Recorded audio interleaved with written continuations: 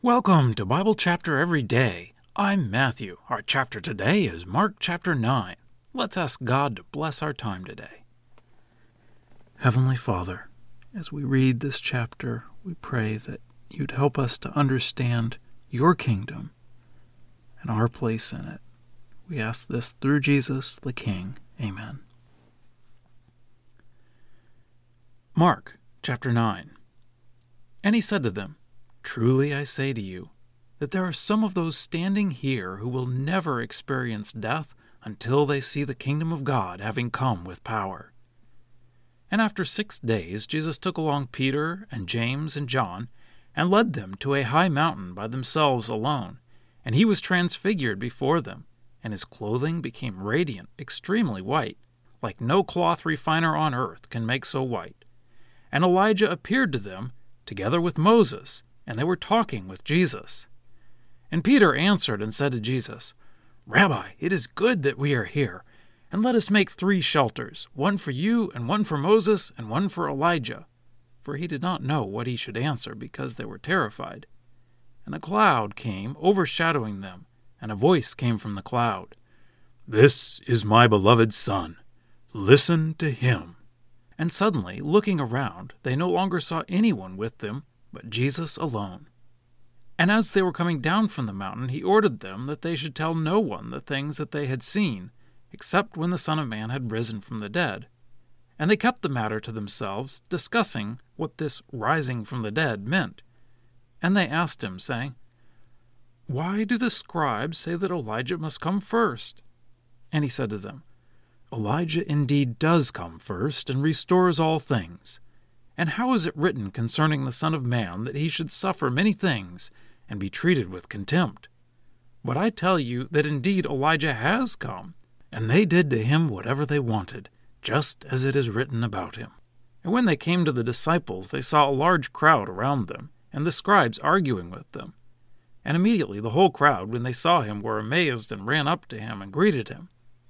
And he asked them, "What are you arguing about with them?" And one individual from the crowd answered him, "Teacher, I brought to you my son who has a spirit that makes him mute, and whenever it seizes him, it throws him down, and he foams at the mouth and grinds his teeth and becomes paralyzed. And I told your disciples that they should expel it, and they were not able to do so." And he answered them and said, "O unbelieving generation, how long will I be with you? How long must I put up with you? Bring him to me." And they brought him to him, and when he saw him, the spirit immediately convulsed him, and falling on the ground, he began to roll around, foaming at the mouth. And he asked his father how long it was since this had been happening to him, and he said, "From childhood. And often it has thrown him both into fire and into water in order that it could destroy him. But if you are able to do anything, have compassion on us and help us." But Jesus said to him, "If you are able, all things are possible for the one who believes."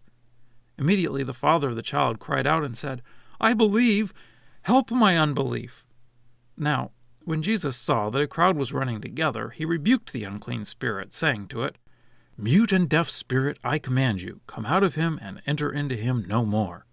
And it came out, screaming and convulsing him greatly, and he became as if he were dead, so that most of them said, "He has died." But Jesus took hold of his hand and raised him up, and he stood up. And after he had entered the house, his disciples asked him privately, "Why were we not able to expel it?" And he said to them, "This kind can come out by nothing except by prayer." And from there they went out and passed through Galilee, and he did not want anyone to know, for he was teaching his disciples and was telling them, "The Son of Man is being betrayed into the hands of men, and they will kill him, and when he is killed, after 3 days he will rise." But they did not understand the statement, and they were afraid to ask him. And they came to Capernaum, and after he was in the house, he asked them, "What were you discussing on the way?"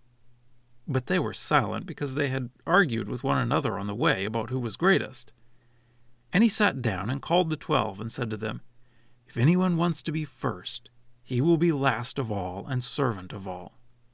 And he took a child and had him stand among them, and taking him in his arms, he said to them, "Whoever welcomes one of the young children such as these in my name welcomes me, and whoever welcomes me does not welcome me, but the one who sent me."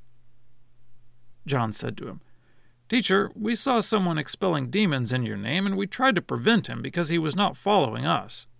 But Jesus said, "Do not prevent him, because there is no one who does a miracle in my name and will be able soon afterward to speak evil of me.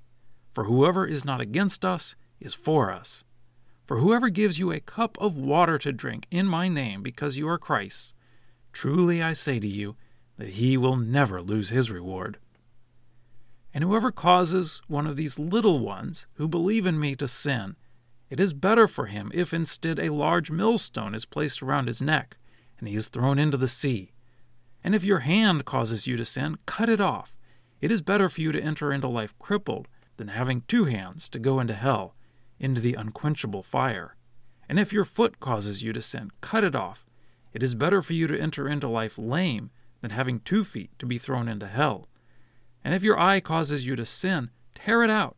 It is better for you to enter into the kingdom of God with 1 eye than having 2 eyes to be thrown into hell, where their worm does not die and the fire is not extinguished. For everyone will be salted with fire. Salt is good, but if the salt becomes deprived of its salt content, by what can you make it salty? Have salt among yourselves, and be at peace with one another." Well, that's the reading. Let's dig in. It makes sense to me to understand chapter 9 as stories to correct misunderstandings about the kingdom. It starts with Jesus saying the kingdom is coming soon. Then 6 days later, Jesus is transfigured on the mountain. I don't think that Mark is telling us that the transfiguration is the moment that the kingdom came, but he is saying it is connected. The key is when God speaks and says, "This is my beloved Son, listen to him." I think the point here is that the kingdom is about the king. Jesus comes down from the mountain and finds a heated discussion that was apparently triggered by the disciples trying to cast a demon out of a boy and failing. Jesus says, "Oh, unbelieving generation," which may have meant the crowd or may have included the disciples. I think the disciples had faith that they could cast out demons because Jesus had given them that authority, but they were surprised when the demon did not respond to them. Jesus has a few words with the boy's father about faith, and the man replies, "I believe, help my unbelief." Words we may need to say ourselves. Jesus casts out the demon, and when the disciples ask, Jesus says, "This kind can come out by nothing except by prayer." I think the misconception of the kingdom here is that we can think the power of the kingdom is in ourselves. We need to realize that the power is always in God. Our ability to do anything good comes from our relationship with God. Jesus explains how he is going to suffer.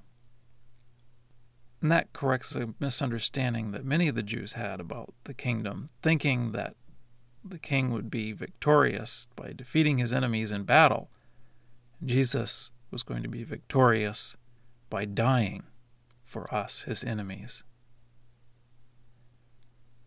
The disciples were discussing who was the greatest, and Jesus says to become great, become a servant. He takes a child. Children would typically be dismissed as unimportant in that time, and says that if we do something for a child in the name of Jesus, we're doing it for Jesus. By that, I believe he means if we serve the ones that others consider of no value in the name of Jesus, we are doing it for Jesus. And then John speaks up and talks about this man. "We saw this man expelling demons in your name, and we tried to prevent him." I think the modern term for this is tribalism. The idea that my group is right and everyone else is wrong. Jesus turns that around and says, "For whoever is not against us is for us." There are those who will be against Jesus, and you cannot be on their side. But we don't limit who is in the kingdom based on our in-group. Jesus says how terrible it will be for those who cause little ones to sin. Jesus suggests we would be better off cutting off our own hand than do that. I think the point here is that the real struggle we will have is to get ourselves right. The temptation is always to look at other people and think we are better than them, but God wants us to work on our own sin problem. And now for a deeper dive.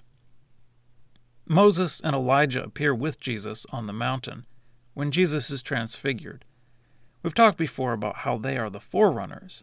They also represent the Old Testament and how it all points to Jesus.